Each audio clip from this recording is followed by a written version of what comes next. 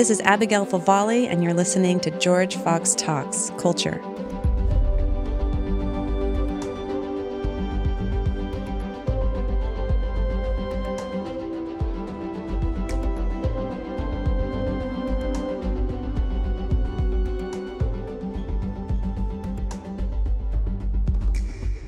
Well, I'm very excited to be in the studio today with Christine Emba, joining us via Zoom. Christine is a columnist for the Washington Post and the author, I can't see myself. Can you see this book I'm holding up? You can see it. It's a little blurry. Okay. The author of this provocative new book called Rethinking Sex. A Provocation is the subtitle. And I actually met Christine in February at a dinner party in New York City, which makes my life sound so much glamorous than it actually is. It's the only time I've really ever been to a dinner party at New York City, but I got to chat with you then and heard about your book, and I've been really excited for it to come out, and I'm very excited to talk with you about it today. Thank you so much for having me. Yeah, this is great. So let's just jump right in. So one of the key arguments you're making in the book is that there's something not that great about how we think about sex, about the narratives our culture has about sex. So what are some of the problems that you're diagnosing in your book? Yeah, well, first of all, I guess I can talk about how I started writing the book. I started thinking about the question of sex in our sexual culture during the Me Too moment in 2017 and 2018.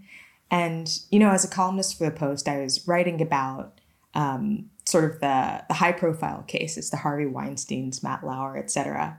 But then there were also all of these other stories that kept coming forward, whether it was the New Yorker short story Cat Person, which, if you're unfamiliar, is about a college woman who goes on a date with an older man and has sex with him that she doesn't really want. That's kind of the whole story. But I think it's still the most read piece of short fiction the New Yorker has ever published. Wow. There was the Aziz Ansari debacle about a girl who went on a bad date with the comedian and feels that she was pressured into sort of sexual activity that she didn't want. And what was weird about these stories, even more so than the high-profile cases, was the fact that so many women and men came forward and were saying things like, yeah, I relate to this. This has happened to me. This sounds like my dating experience.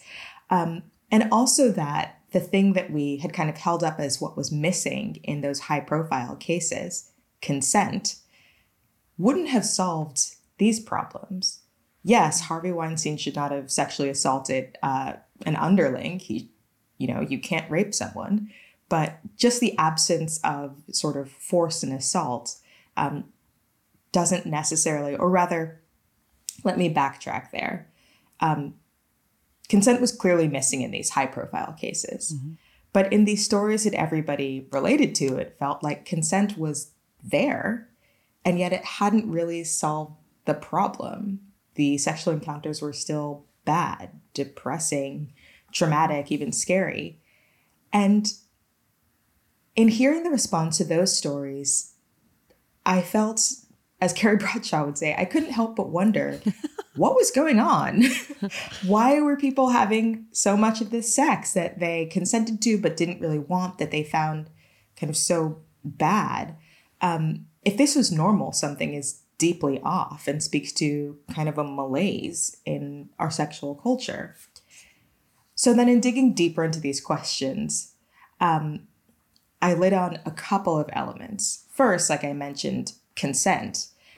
We talk so much about consent and how you have to have it. It's really important. And it definitely is, to be clear. I'm a big fan of consent.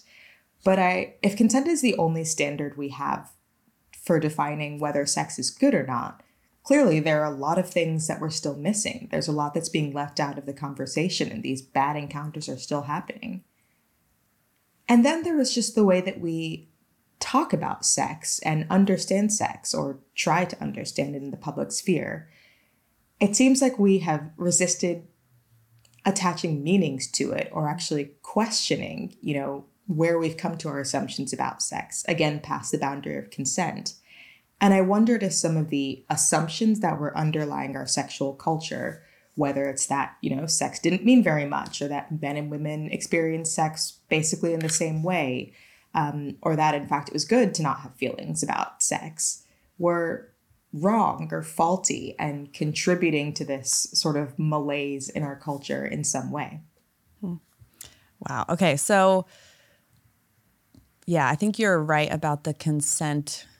Okay, consent is crucial, but it seems like that's a pretty low bar if that's all we can say about our sexual ethics, that the best we can expect from sex is that it's not rape.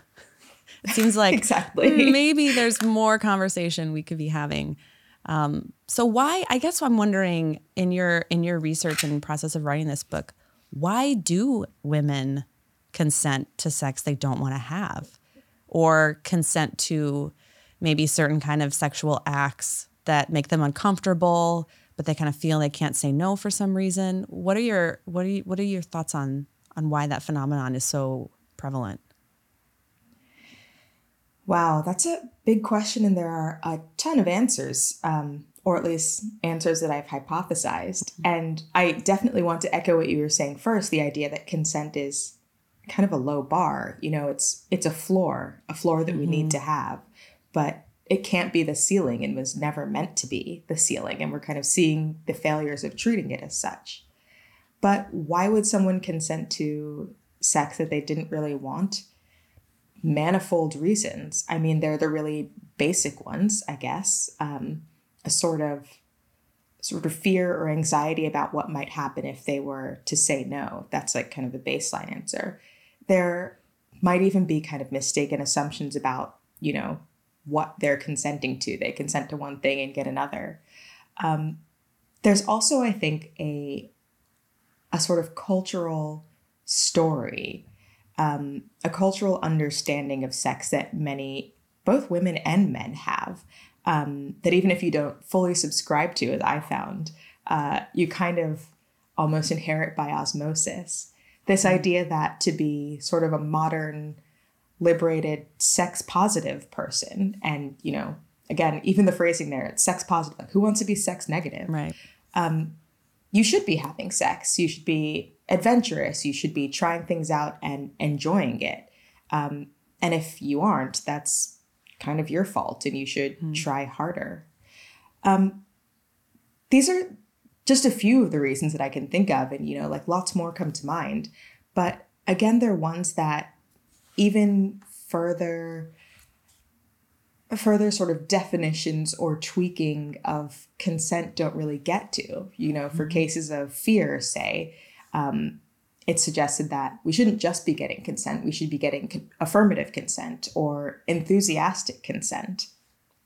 But, what does that really mean? Can it account for the vagaries of emotion, the deeper reasons why someone might consent to something, even if they're not actually enthusiastic about it? Yeah, I just think that asking only about why someone would consent leaves so much out of the conversation, whether that consent was fairly gotten, whether the things being consented to are good for your partner or even the person doing the asking. What kind of society and norms and mores do whatever our activities are bring into being? Yeah, one of the points you make in your book that I think is really brilliant is there's this tension between the fact that, okay, any good therapist will tell you boundaries are good. It's good to have boundaries. It's good to set boundaries. It's good to set limits. But then in the kind of sex positive discourse, the only real boundary that should be respected is the consent boundary. And then other things, you shouldn't really make value judgments about other things. And so I wonder if that's a tension as well. You write a little bit about that, I think, in your chapter it's called something like "Not All Desires Are Good," I think, or it's something like that. Some desires are worse than others. Some desires are worse than others. Yes. One of the more controversial chapters, actually. I would love to hear you talk a little bit about the argument you're making in that chapter. Yeah, I think what you pick up on when you were saying what you were saying about judgment is really true. I think in this current moment, we have an unwillingness to make judgments in the public square, to ask, not just what's legal, but also is something ethical, is something morally good or bad. And there are, both good and bad reasons for this. We have realized, I think, more and more over time how sort of these moralistic judgments of this thing is good and this thing is bad can be used to marginalize people, have been used to oppress people, have put into place strictures that actually just weren't good for us. And we naturally push back against that. We also want to be pluralistic. I mean, we live in sort of a liberal society, and we try to be open to the idea that we might not share the same moral values as other people and ostensibly want to respect that, which is a good thing, I think. And then also maybe the darker reason, like if we don't make judgments, if we refuse to make judgments in the public square or have like firm moral boundaries between good and bad, even for ourselves, then we don't have to ask ourselves whether this thing that we're doing or have decided to do is good or bad. It leaves us free to not constrain ourselves, because if we really defined it, we might have to do good things that we don't really want to do, or not do bad things that we actually would find really exciting and fun.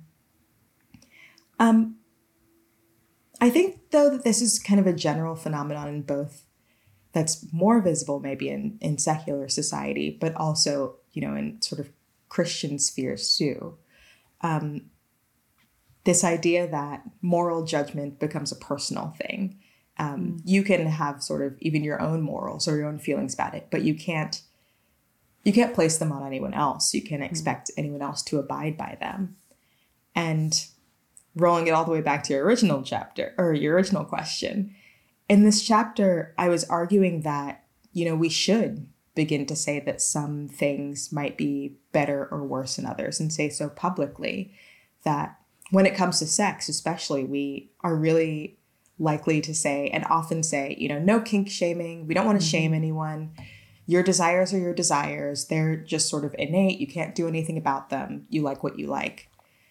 But, all desire is socially constructed in some way, or at least sexual desire. And even the desires that we have, we can choose or not choose to indulge in them. And so it's worth asking ourselves, is this desire and the indulging in it, is this sort of sexual preference or taste or thing good for me in a way, or good for my partner? And if it's not, should I refrain? Yeah, I think when you bring in some sources of ancient wisdom across different cultures into the conversation. And one thing that strikes me that's so very different in our contemporary moment to almost all sources of ancient wisdom, whether you look at, Greco-Roman pagan sources or Christian sources or Buddhist sources, is there's this idea that that happiness or the good life can be found by through self-restraint, through becoming, learning how to steward your desires well, rather than unleashing them on the world, right? But it seems like in our kind of post-Freudian culture, we've reversed that almost, where restraint of desires is seen as this pathological repression, and that true human happiness is about liberation, right? Freedom from restraint, like unleashing our desires. And so I think that seems like a huge tension. And you kind of touch on that too in your book. So I don't know if you have any additional thoughts on that. I mean, is it possible for us to recover some of that way of thinking about desire in order to begin to talk about boundaries beyond consent that might lead to better sex than what our culture currently offers? Yeah, no, that's a really important tension, actually. And it's one that I think I wrestle with throughout the book. And, sex is one sort of particular locus where this comes into play, but it's also just a question for our broader society, whether how we define freedom, and whether total freedom from all restraint is actually good, or if boundaries, whether in sex or anything else, might be good for us. And, Yeah, I mean, in the book, there's one of the early chapters is called We're Liberated, but We're Miserable. Mm-hmm. And, you know, it comes from talking to a lot of young women and men who say, you know, I feel like we live in this great time for sex. Like the boundaries are down. We're no longer repressed. Like I can date whoever I want, do whatever. And it's actually kind of overwhelming. And I feel a little bit lost. Like nobody knows what they're supposed to be doing anymore. Women are like, I don't really know how to relate to these men. And men are like, well, I don't really know what I'm supposed to be doing with women and how to relate to them either. And in a sense, all of that freedom has not actually delivered sort of the utopian, you know, sexual promised land that people think that they or thought that they were getting. And there's real concern there. Yeah. Yeah. I think, I don't know if did you see Mary Eberstadt's review of your book? Did you read that? It came out recently. Yeah. Oh my gosh. It's great. But there's one line in there that I just loved, and I'm going to not remember it correctly. It's her writing's so great that I'm going to butcher it a little bit, but it was something like, you know, what sex positivity really amounts to is like letting your boyfriend watch porn and then reenact what he's seen and pretend that you're into it. Like that's what I just laughed because I was like, oh man, that's so bleak. But it reminded me It's so dark. It's so dark and depressing, but it actually, I think, is kind of true. It actually reminded me of that scene from the show Girls that you write about in your book, right? Because I read that review before I read your book, and it made me think about that scene where the main character, you know, is having a sexual encounter with her boyfriend, who then starts to kind of suddenly reenact this porn script that is like over the top ridiculous. So it's like a horrifying scene, but also kind of like darkly funny. But very uncomfortable to watch, you know, because he starts sort of berating her verbally and, you know, wanting to do sort of weird things. And she's like, oh, okay, you know, and just starts to kind of play along and be like, it almost worked. I guess, yeah, like, oh, wow, yeah, that's right. That's what she says. Like, oh, wow, I guess it almost worked. Yeah, yeah. But I don't know. I thought that was actually a brilliant depiction because that was one of the first times, I don't remember exactly, this was a few years ago, that I had seen more of a pessimistic depiction of so-called sex positivity in like a kind of a main, you know, just an HBO television series, right? And it was kind of showing a spotlight on some of the things that you write about that I think particularly your generation is picking up on in a way that I think mine, you know, I mean, I grew up in the like 80s and 90s, you know, and it was just like, you know, sex positivity was like the thing. And then I grew up in this kind of evangelical subculture where it was like purity culture was the response to the kind of liberty and sex positivity. Yeah. Those were like the two, you know, unhealthy kind of opposites to navigate. And my own story is very much going from one to the other extreme and then kind of more recently trying to find a better middle ground. But I certainly spent some time, I think, having that in my 20s, especially when I was in graduate school, having that framework of like, yeah, like everything, you know, like Dan Savage, whatever. I would listen to Dan Savage and, you know, if it's, you know, just be good, giving, and game. And that's kind of it, right? And then whatever you want to do, that's fine as long as you're into it. But now I'm kind of like, there has to be some kind of sense of human dignity underlying all of this, right? Because, you know, in talking about like having more limits or boundaries or moral norms, it's not this throwback to this kind of like pearl clutching, puritanical, like, oh my goodness, you know, we shouldn't talk about sex or that's so naughty, right? But it's more like this kind of feeling of heaviness and sadness that like people are being degraded and kind of participating in their own degradation, and they're being kind of told not to question it and to sort of say that they like it, you know? And that just, I think, is really depressing. So, yeah, I don't know if you have any thoughts on So many thoughts on this one, actually. So, you know, I quoted Dan Savage in the book, mm-hmm. And I actually talked to him recently about the book. He read it, and we talked about it on his podcast.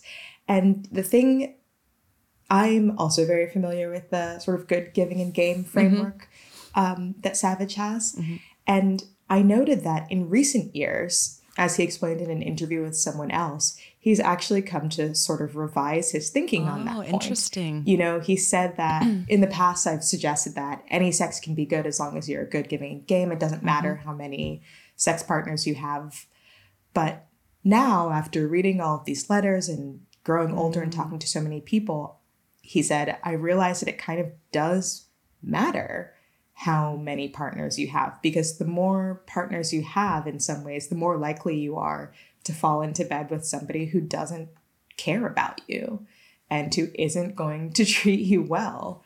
And that human dignity, sort of that care for the other person being present in the encounter, which is different from just being game and up for it, is actually important. And that was something he began to talk about more and more recently.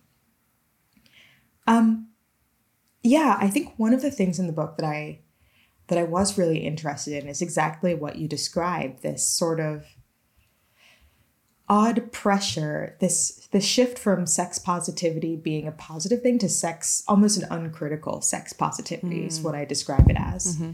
You know, the original feminists and the feminists who coined the term sex positivity had a really specific thing in mind.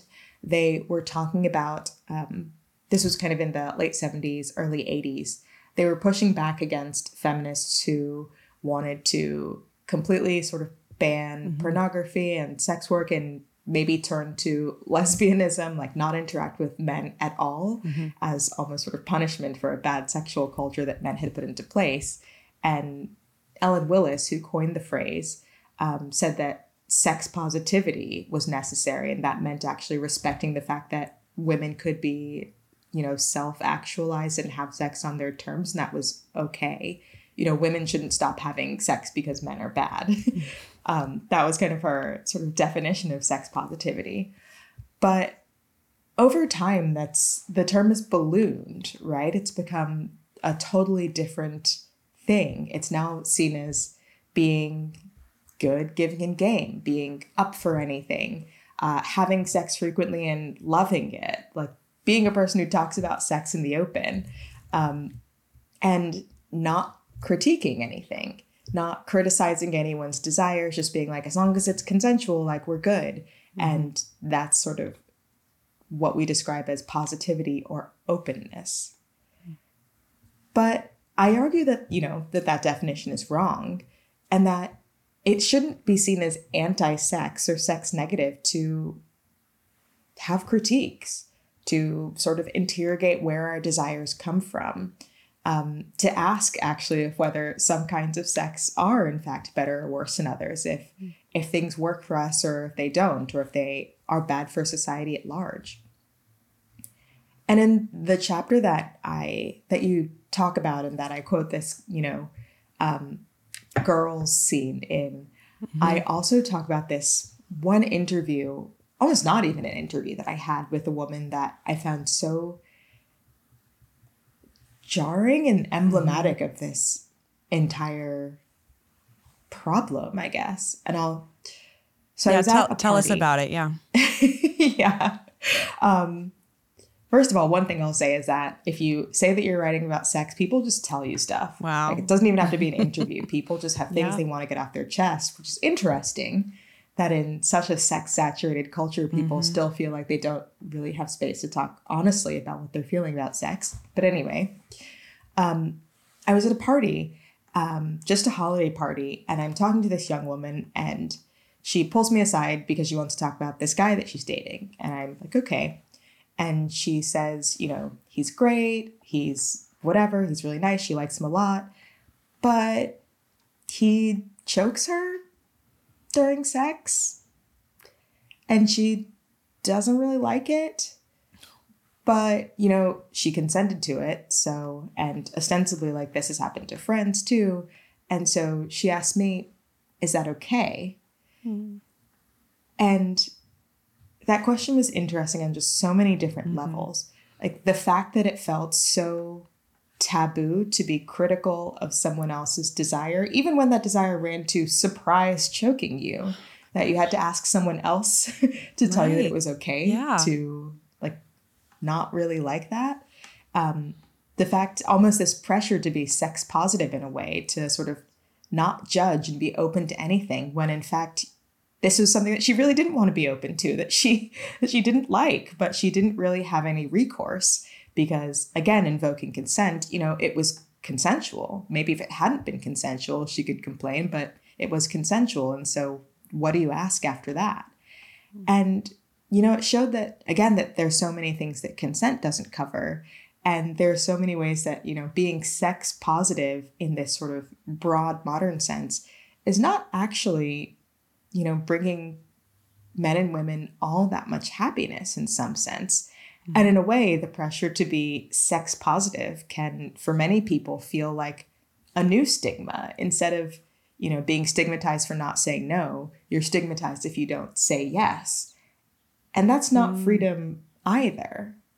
No, in fact, I would almost put it more strongly that it sounds like that kind of uncritical sex positivity it's basically, I mean, grooming people to like cross their own boundaries, you know, like, because it sounds like that conversation, she's looking for permission to have a boundary when it comes to sex. And she feels like she can't just give that, she can't just make that boundary, she can't draw that boundary herself. You know, it's almost like, oh, I can't just, okay, I don't like it, but I can't, am I allowed to not like it? Am I allowed to say that I don't like it? Is that okay? You know, and how she kind of comes to you seeking permission to basically draw a line that kind of protects her own comfort, her own dignity, her own vulnerability. You know, I mean, that anecdote is pretty telling, I think.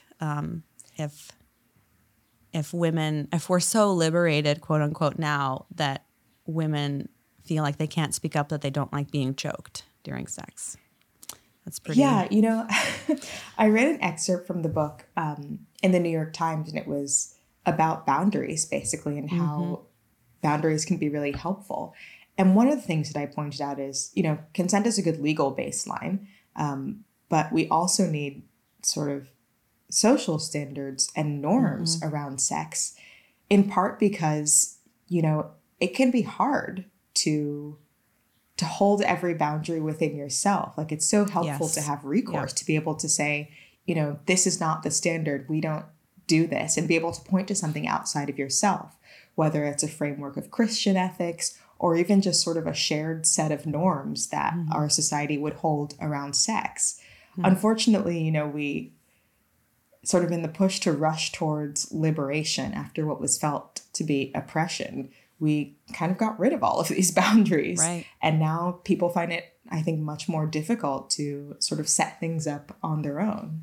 Yeah, no, you're totally right. Like, you have to be a very strong person of your, you know, and a pretty mature person. And so we need, I totally agree. We need some kind of social boundaries or social expectations, like we do around dinner parties or something. Like, you've mentioned that as an example in your book, right? Like, when you go to a dinner party, you know, there's some surprising things might happen, but, you know, there's kind of a decorum. Like, you kind of know what to expect. Like, it's not just anything goes totally at a dinner party. You know, you're not just going to have someone like suddenly surprise choke you sitting there, or like throw, you know, like gravy in your face or something, you know, like there's some. Yeah. I mean, there's always, there's room for transgression and excitement and, you know, charge, but having sort of norms around what you can expect makes the experience almost safer and more welcoming for everyone. And I feel like this is also an implicit pushback, I think, to the people who say to me, like, well, consent is enough because if you don't want to do something, you should just say no. You should, you know, stand up on your own 2 feet and walk out the door. And I mean, yes, ideally, we would all be sort of strong and self-willed and self-contained individuals who can do that. But in reality, you know, desire is hard. We don't always know ourselves. We don't always know our partners. We are not always in the perfect state of mind to hold fast to our like internal ideals at every moment. We need help. I mean, that's why we have rules. That's why we have laws that like give us something to point to, that sort of direct us in a healthy direction. And I think while our norms around sex, for a number of reasons, maybe don't need to be enforced by like the carceral state, Right. It's still helpful to have these standards that people can point to, even past the point of just, again, did I rape this person? No. We need a higher standard than that. Yep. If you had the power to kind of social engineer things a little bit, I mean, not in like a Brave New World kind of way, but just sort of wave your wand and, okay, now here are some kind of social norms that have been, and whether reinstated or just instated anew. What sort of norms do you think would be good that wouldn't go just swing the pendulum back to, something puritanical, but that would also maybe preserve a sense of dignity? Yeah, that's, if I could, the sort of waving wand question is always hard because I immediately think of what I'd want and then think of all the potential follow-on effects. Right. That's why the policy question is always hard. And not that I'm even suggesting policy, right? Because you're just kind of thinking more about, social norms. But yeah, I mean, a few things that I think have been somewhat corrosive to our sexual culture have been the way that porn has kind of infiltrated the way that so many people think of and conceive of sex. And so making that not sort of the first port of call for so many people's sexual education would be great. I think that in the use of sort of dating apps, especially, and also just in kind of a culture that almost fetishizes capitalism, we've sort of been pushed to think of people as commodities in a way, and thus treat people very transactionally. And I think that if I could wave a wand, and this is maybe like a mental shift more than a policy shift, I would try to push back against that, have kind of more accountability actually for people who are dating, which is not to say that, someone is overlooking your sex life at all times, but in some ways, meeting through friends or colleagues or, work or whatever was in some ways actually, I think, a lot healthier and safer for people. Because again, there was a community that at least was somewhat interested in what you were up to.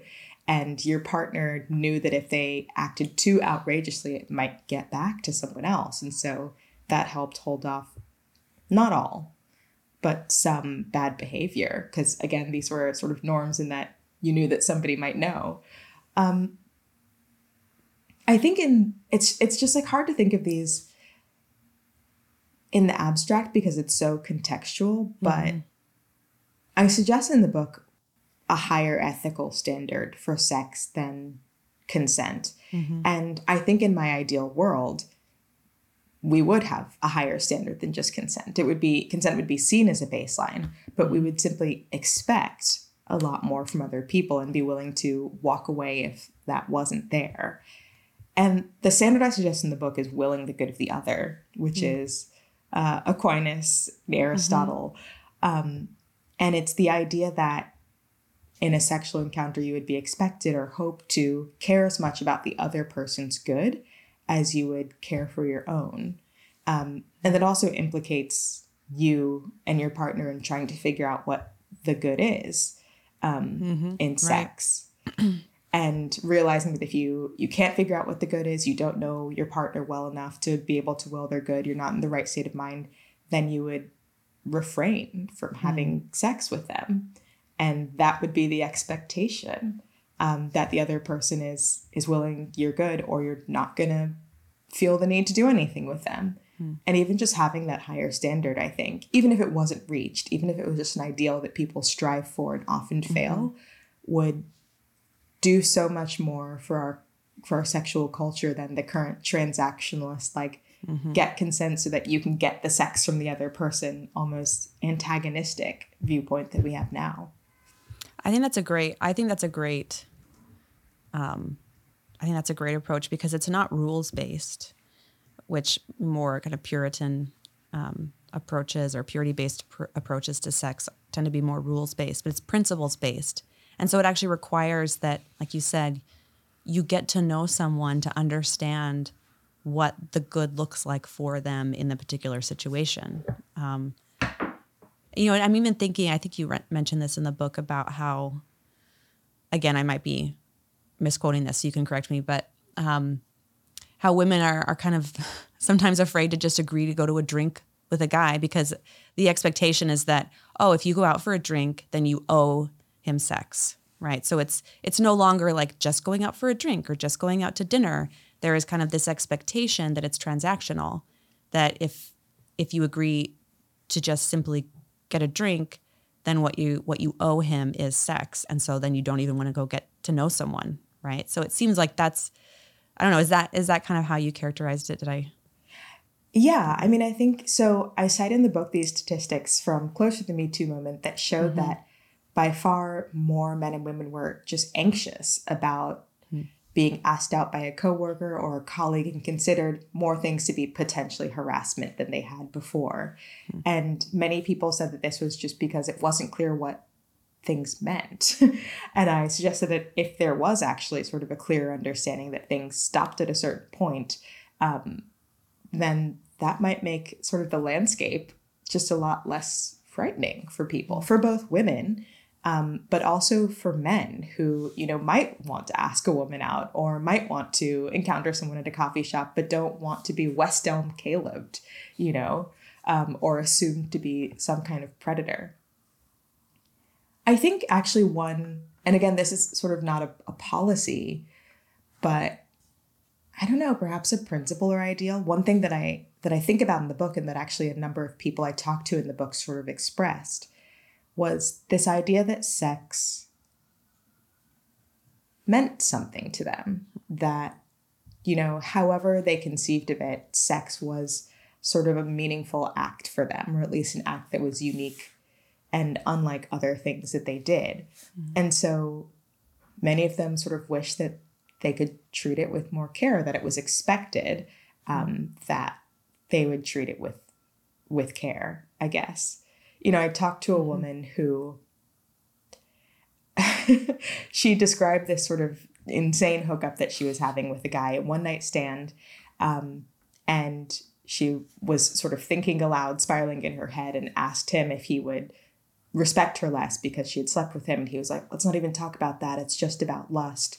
And she was like, wait, actually, I think it's about love. Can we not just love each other for a single hour or a single day and like treat this thing that we're doing as something special between us? And I think a lot of people express this longing for sort of care and empathy, and realizing that when they were having sex with someone else, that their partner would recognize that this was in some ways meaningful and treat them with care. And I think bringing back this understanding or expectation that, yes, sex is significant in some way, not just, you know, a bodily function or an activity unlike like any other activity, like skiing, but sort of more or less dangerous, would go really far towards building a healthier sexual culture, because it would, I think, help people stop and think and give them opportunity actually to stop and think.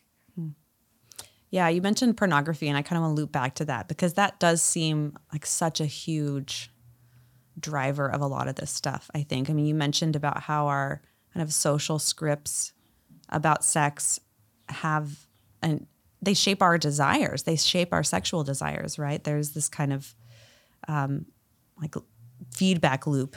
And I think pornography and the widespread, not even just availability of it, but it kind of just permeates, I think, our culture in so many ways. And it's, you mentioned the feminist sex wars of the 80s, you know, the kind of anti-porn stuff. And the porn they were fighting about was pretty tame compared to, I think, a lot of the porn that's on offer now. There's this like escalation that happens in pornography as things get, more and more kind of violent, more and more degrading. And then, you know, people consume that and then expect their sexual encounters or they consume this kind of artificial depiction of these things, and then they expect to kind of have that in the real world, like that Girls episode shows. So I think that it's hard to underestimate, I think, the power that pornography is having over just our social scripts, I guess, that we have about sex. Yeah. I I talked to a number of young men for this book too, not just women. And another story that stuck out to me was this guy I talked to about porn. And he was telling me about how at one period in his life he was watching porn so regularly that he realized that it was interfering with his ability to like connect with and even sexually respond to real life women, even a woman who he was dating who he really liked and thought might have actually been a life partner. He had sort of trained himself to respond to this kind of avatar on a screen in these certain acts that he like didn't know how to deal with the person in real life. And he chose to stop watching porn after that, which seems like it was the right move. Is this for him? Is this the guy who he decided to stop watching porn? Okay, by the way, if you're listening to this around small children, you might want to put on some headphones. But I know. I don't know who this podcast. No, but I I do want to mention this anecdote because I think it's such a good illustration of what you're talking about, right? Where the moment when he decided to stop watching porn was that he had this wet dream, but the wet dream was about him opening his laptop. Is this right? Yeah. It did not involve humans at all. It was about, so this kind of erotic sexual response to his computer, and to his credit, he kind of realized like, whoa, this isn't good. Yeah, this is a problem, right? So I think it almost becomes like this. And again, here I'm kind of appealing back to that kind of ancient philosophy idea of desire, but it becomes like this slavery, right? When we put so few boundaries around our desires, then our desires begin to become these, out of control forces that actually enslave us and dehumanize us, right? We kind of almost lose our dignity when we become so, addicted to like a laptop, right? I mean, yeah. And dehumanization, I think, is an important part to loop back to another point in our conversation when, we asked about what kind of desires are good or bad or worse than others. And again, it's so contextual, but I suggest in the book that, we should question and we should actually think that, desires that move us to degrade people or dehumanize people or objectify people are worse, in fact, than the desire to give care or to love a person. Right. Because again, people are humans with human dignity intact. And if we want to treat them as humans, we have to sort of learn how to do so. And I feel like much mainstream porn is really centered around this ideal of objectification in that, it's shot for the purposes of consumption. It's shot as, two people doing a thing. They're not necessarily personalities. You're not asked to feel for them. A woman especially is, a hole or a mouth or, an object to be used. Right. And then you can turn it off and click away. And that can train us, especially because, sex carves such deep channels in the mind, basically, to learn to desire certain things, whether it's, fetishes that are harmful around gender, sex, age, etc., or, just certain states of mind, whether it's a fantasy of availability that, doesn't exist in real life, or the expectation that you have so much choice and can do whatever you want that's not actually true. And as those things that we've trained ourselves into sort of bleed out into our real life, because there's so much evidence at this point that, the things that we watch can and do, in fact, have an impact on our psyche, this can become bad not just for us, but for society as a whole. Yeah, absolutely. So which of the many kind of provocative arguments that you make in your book, which one made you the most nervous? Where you thought, oh man, I'm going to get flack for saying this? Or was there a particular one that made you nervous? Writing the Some Desires Are Worse Than Others chapter was difficult for me because first, I am also not immune to sort of this pressure to not judge, to not label.